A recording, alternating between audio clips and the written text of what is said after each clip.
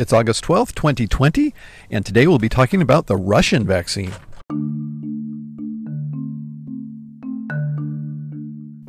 Welcome to Dr. Vaughn's COVID-19 Updates. The podcast updates you daily on the pandemic. Russian President Vladimir Putin has announced their country starting to administer a vaccine. It has not gone through phase 3 trials. They've had phase 1 and phase 2 trials that have been actually registered with the U.S. NIH, and these are supposed to have 3 and 6 month follow-up, but they've not had that yet.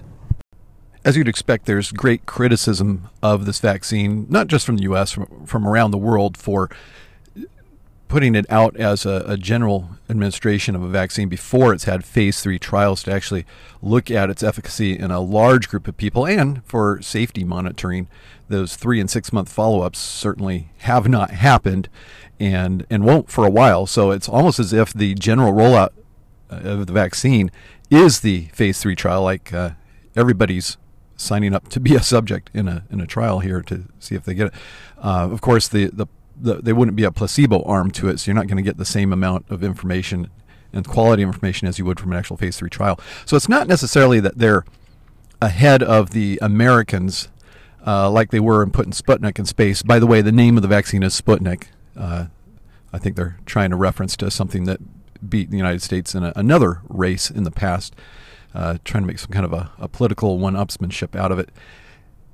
But they're not ahead. They just skip phase 3 trials, which we already have for a number of vaccines in the United States that will actually have real safety data on tens of thousands of subjects, and on 6 different vaccines, it looks like at this point, that will have either finishing up phase 3 trials or already done with them by 2021, with the actual factories already manufacturing it, so that when the studies are done and the data is analyzed, it's ready to go. We'll know what to do. Their vaccine, the Russian vaccine, is a 2-part, a prime and then a booster you get later, and I don't know what the time interval is between them. It's using something called an adenovirus. This is using a virus to fight a virus. So the adenovirus would be the way that they activate the action of the vaccine in the human body. Here's the problem, though. We're exposed to adenoviruses all the time.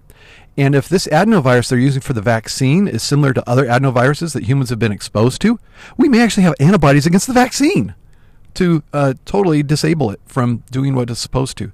So it may not be as much a safety concern as an efficacy concern when rolled out to the general public.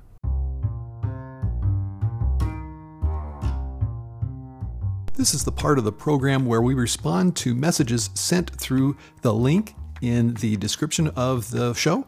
You can also find the link for messages that you can leave, a voice message, at anchor.fm/COVID updates.